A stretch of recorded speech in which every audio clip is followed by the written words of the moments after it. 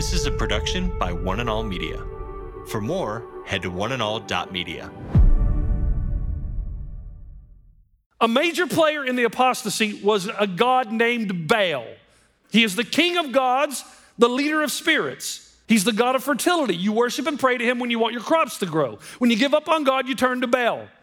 We also are told, how can he turn a culture away from Yahweh? Because it's reflected in his title, because Baal is the god of prosperity. Today with Jeff Vines, pastor, apologist, and Bible teacher.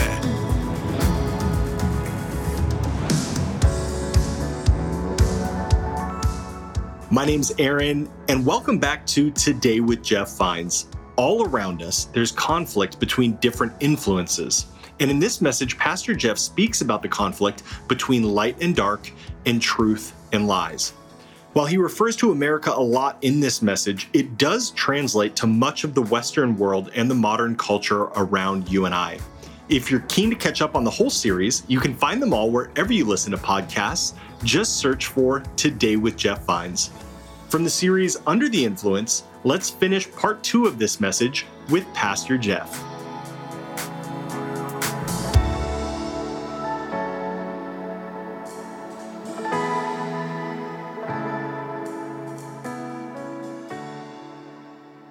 Now let's put the second log on the fire and get up to 88 miles an hour, okay? Those of you born after 1985 will get that. The mission of Baal, or the Baalim, has always been to cause a nation to draw away from God's word, draw away from God's law, and live as though they never knew his ways. How he does that, okay, now, when I wrote this, I thought they're gonna really like the first part and the second part not so much, because we also are told how Baal can do that. How can he turn a culture away from Yahweh? Because it's reflected in his title, because Baal is the god of prosperity. Not only is he the king of the gods, the leader of spirits, the god of fertility, his worshipers call on him in hopes of prosperity. So how do then the Baals operate in the modern world? I mean, the spirits don't center on the fruit or yields of the earth because we're no longer an agrarian society. So the Baalim, historically, adapt to culture and center on modern equivalents. So the financial seeding and yield, monetary profit and increase, materialism and greed. God is no longer the ultimate pursuit in America. But let's be honest, materialism and wealth are. The number one thing that keeps people out of church is because they have the money to do something else. In the scriptures, God is called the Almighty. In America, we've dubbed our own currency as the almighty dollar. Jonathan Cahn wrote a book, and I know many of you don't know who he is, and quite frankly, I don't really enjoy that many of his books, but I think he's onto something here. He's written a book called The Return of the Gods, and here's what he says.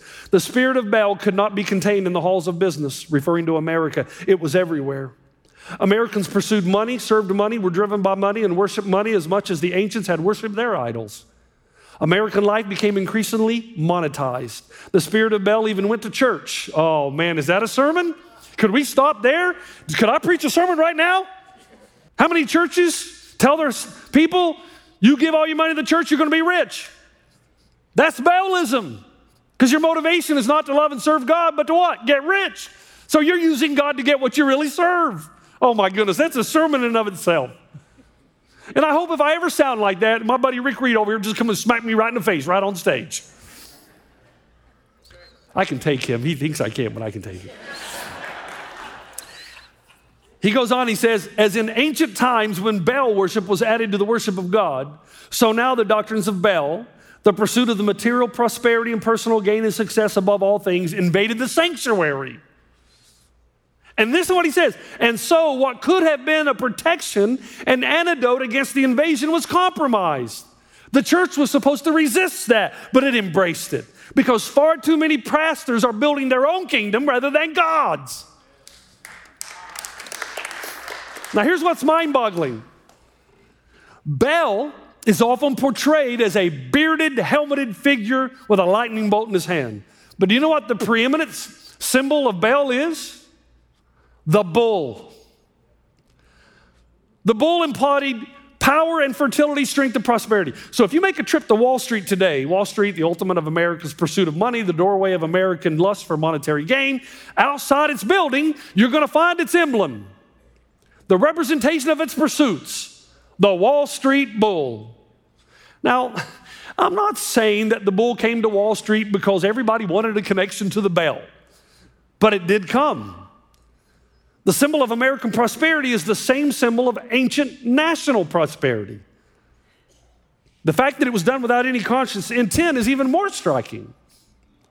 The bull represented something else in ancient Israel as well, the symbol of a nation's apostasy from God. The younger version of the bull is called the egel, or young bull, or bull calf.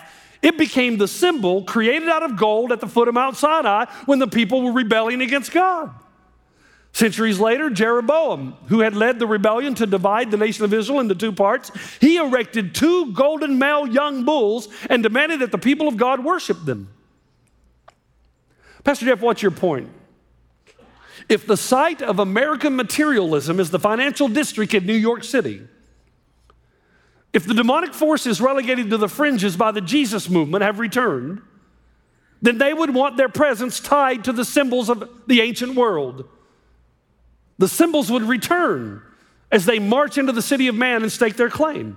And I find it almost uncanny that in December of 1899, a massive 11 feet tall, 16 feet long, 7,100-pound molten image, the bull, was erected in the place of ultimate materialism. And it was later moved to a location where it could stand as a permanent landmark of America, but it remained in America's financial district. The description next to the bull goes like this: a symbol of aggressive financial optimism and prosperity. And the sign of the bull, it's downright menacing. The nostrils are flaring out. The bull is in attack mode.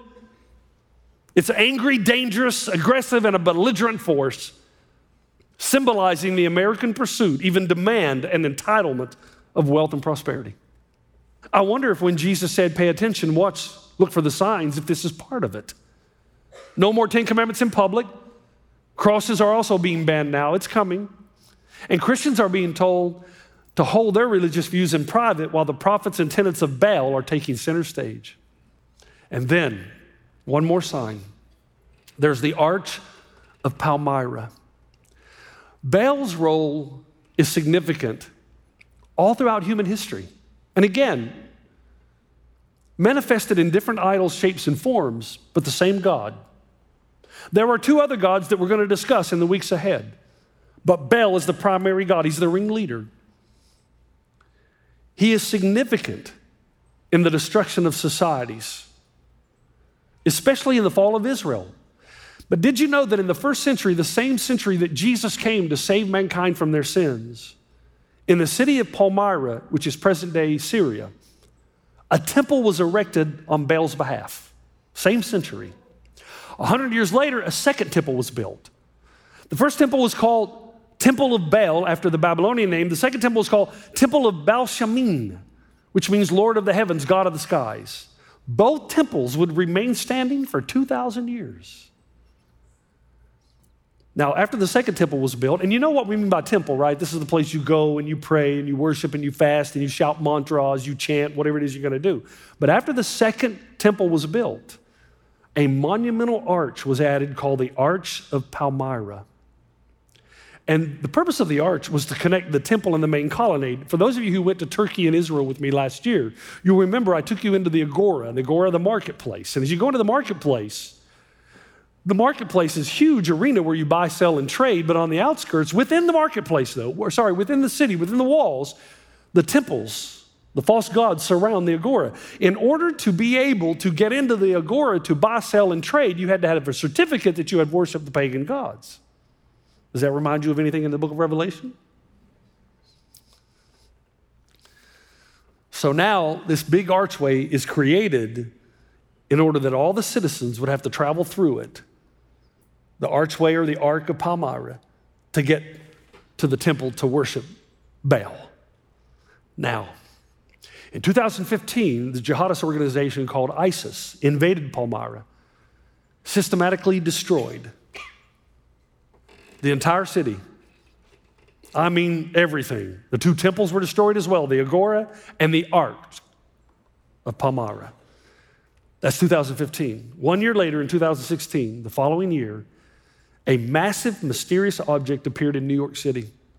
It was covered in a large white covering hidden from public view, 11 tons of Egyptian marble rising nearly 20 feet from the ground. And then on September 19th, the massive figure was finally unveiled. The large crowd cheered when they saw the recreation of the Palmyra Ark. The ark that served as the entryway into the temple of Baal. Now remember, Baal was the god of fertilization and increase of wealth and prosperity. And now here's the ark, right here in America, New York City, stationed in Lower Manhattan, at the entrance of the city's financial district, adjacent to nearby Wall Street, New York Stock Exchange, and the Bull of Wall Street.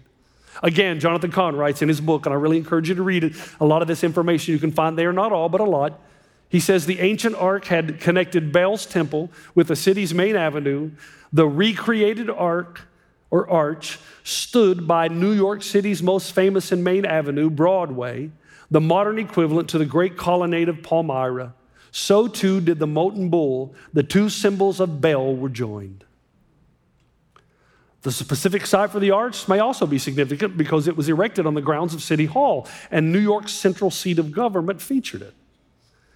And when the arch was unveiled back in September of 2016, one of the sponsors had the audacity to place a sign there with the name Baal written on it.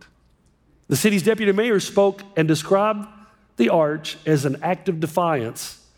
And interestingly enough, a band, because you can go back and watch this, a band played Middle Eastern music that would have been very similar to the sounds played in ancient times at the Temple of Baal. Now, does that mean everybody was trying to do this on purpose? I'm not saying that at all. I don't know anybody's motivation. I'm simply saying that it's uncanny, isn't it? That the signs of the gods have returned. And when the spiritual house has been swept clean, if Christ is not present in the individual or nation, the spirits that previously possessed that house will return sevenfold. Okay, quickly, I'm almost out of time. When Baal appears in culture, when he takes center stage, historically speaking, certain things take place. Number one, the people of God turn their hearts away from God and towards something else. Two, the earth is almost always worshiped. Because man has to worship something, he turns his heart and his mind to the largest thing he knows, which is the universe, and begins to serve the created rather than the creator. So in Egypt, you have the worship of the sun, the moon, the stars. Those are very popular. Even the Greeks and the Romans worshiped the Greek gods that represented some type of constellation. Three, man is relegated to animal level. When Baal comes back, man is no more than animal. There's no uniqueness to him. No ultimate restrictions, no ultimate worth. The purpose of living is to give in to all your animal lust. That's only to be accepted and encouraged. There's no higher standard, no reason. But here's the fourth one and how I want to end. You know, Bala's return when man's ultimate pursuit becomes prosperity and pleasure. How do you know that the demonic forces have deceived you? Your God is money. You serve, worship, and trust in money. If you have it, you're happy. If you don't, you're miserable. When you wake up in the morning, your first thought is, how can I get more of this stuff? You're willing to sacrifice your marriage for it. You'll sacrifice your children for it. You'll violate your own ethics to get more of it, because only when you have more of it do you feel worthy. You believe deep inside that unless you drive a certain type of car and live in a certain type of community or house, that your life has no real meaning to it. And the reason you feel that way is your God now is money.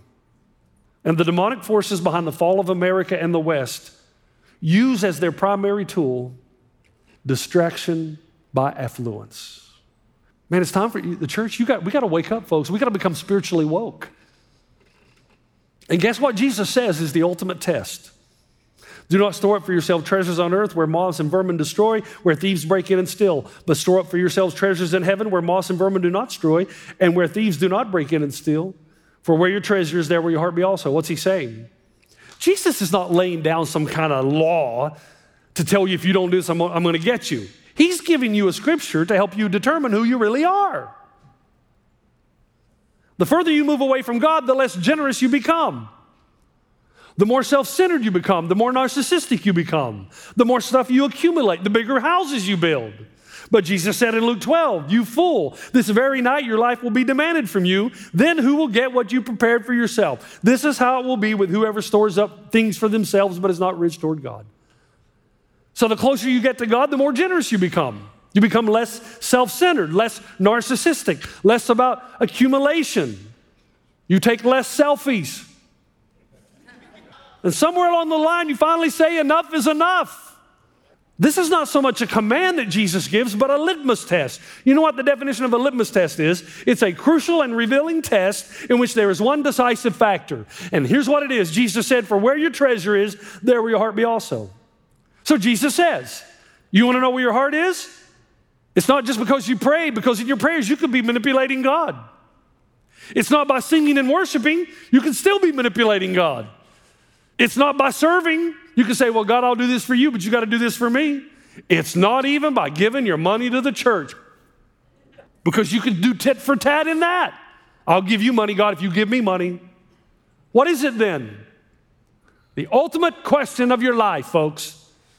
If you want to know you're on the right path and the gods who have returned marching in the streets of man have not swayed you, the number one test, what are you investing your life in? There it is. And what are you investing your life in? What do you care about the most? What gets you up in the morning? What do you think about? What really matters to you? I had a friend just recently tell me, I got to be careful of the decisions I make because my faith is everything to me. That's what I'm talking about. That's what I'm talking about. Remember Wayne Cadero holds up that bar of steel, and I'm probably in my late 20s, and all these young pastors are out there, and he holds up this bar of steel, remember, and he says, take this bar of steel. If you went and just took it to the aluminum or steel factory, they'll give you $6 for it. But if you turn it into 16-penny nails, it'll be worth $60. If you convert it to sewing needles, it'll be worth $600. If you turn it into cutlery and knife blades, $6,000. But if you take the same bar of steel, you convert it into very fine Swiss watch springs, it's worth $6 million. And then he looked at us young pastors and said, what changed its worth? And he said, that in which it's invested. What is your life about? What are you building? What matters to you most? I don't know why I had another anxiety attack, and I haven't had one in a long time. And here's the problem. It could be so many different things, couldn't it? It could be God slapping me around again. Hey, getting off track a little bit here. You're forgetting that you need me. You're speeding through the day. I'm going to have to slap you around a little bit. I'll take it. It could be the devil. You're not going to take my territory. I'm going to make you tired. I'm going to make you weary. I'm going to make everything fall apart around you. I'm not letting you go to do this series without a fight. Yeah, but greater is he that is in me than he that is in the world. When I woke up in the middle of the night, I sat up. I was determined not to wake Robin up, and I just started doing this. Our Father, who art in heaven, hallowed be your name. Thy kingdom come, thy will be done on earth. And I just kept praying. Resist the devil, he has to flee. If you are possessed with possessions, if you hoard rather than give, if you spend more on yourself than upon anything else, if your blessings distract you from the things of God, then guess what? The demonic forces have grabbed hold of you. They got you. How do you deal with a demon-possessed man? See, what I'm trying to get you to see is that everything you see out in the world, there's demonic influence. When you get into discussion with somebody that hates you and yells at you, what's going on there? What's going on when you turn on the television and you say, do people really think that way?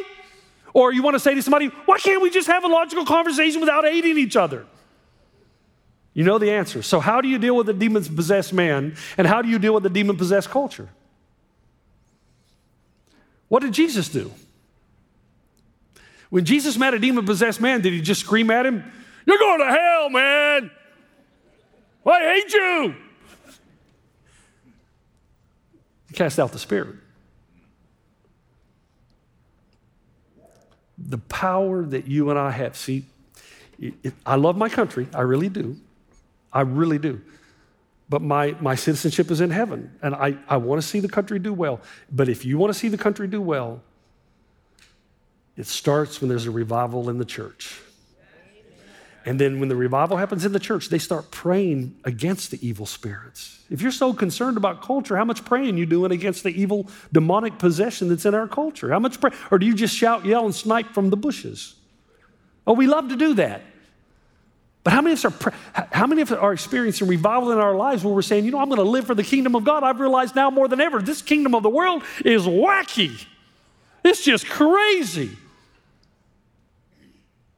But I'm going to live for a kingdom that cannot be shaken. And I'm going to start praying, and I'm going to get my life right with Jesus, and I'm going to live a Christian life. And when I meet people like this that frustrate me, you know what I'm going to do? I'm just going to pray for them. I'm just going to pray for them. Here's what we do. Acknowledge the demonic world. Acknowledge the reality of their influence on the unprotected, the reality of those willing and unwilling hosts. It's a demonic world. Don't blame everything on Satan, but understand there's a demonic influence in our world. Hold your head up high. Be thankful you're in part of a kingdom that cannot be shaken, okay? Be thankful and pray for your enemies. Wow, where have I heard that before, okay? Acknowledge the methods of the demonic world. They want to get in the foot in the door and then take all the territory they can get out of you. Don't let them have a foot in the door. Anything in your life that should not be in your life, get rid of it now. If you don't, it's a foot in the door and he'll start knocking on the other doors of the other rooms in the house. Okay. 3, acknowledge the danger to your children. Listen, I'm not so sure, okay, I got to be careful here, but I'm not so sure that sending your kid away for 8 hours is a good idea. I'm not sure that was the best way to educate our kids way back when we started doing this. Somebody else has influence over your kid for most of their young lives. But if you choose to do that, and that's the only option you have, you better aggressively teach them when you have them at home. If you don't, they'll be swayed, man. And it'll be, if you wait till they're 13, oh my goodness. It's not only the church's job to teach your kids, man. You got kids, you better invest in them. Sometimes it's better even to make less money and invest in your kids, all right? And 4, and finally, acknowledge the reality and method of winning the spiritual battle. Prayer and revival. Prayer and revival. So instead of sniping from the bushes at culture, how about you and I renewing our commitment to Jesus Christ, pursuing holiness in our lives, teaching our kids the ways of Jesus. And in doing that, who knows that we can start a movement? That's how it's going to happen. Not by legislation, not by picketing, not by shouting how bad the world is. What did Jesus do? Jesus said, in this world you will have trouble. Take heart, I've overcome the world. Your job is not to go out and try to save culture. It's to pull people out of it into the kingdom of God. That's your job. The byproduct of living a righteous life, though, will change culture. The byproduct of pursuing holiness and righteousness and revival will change this land.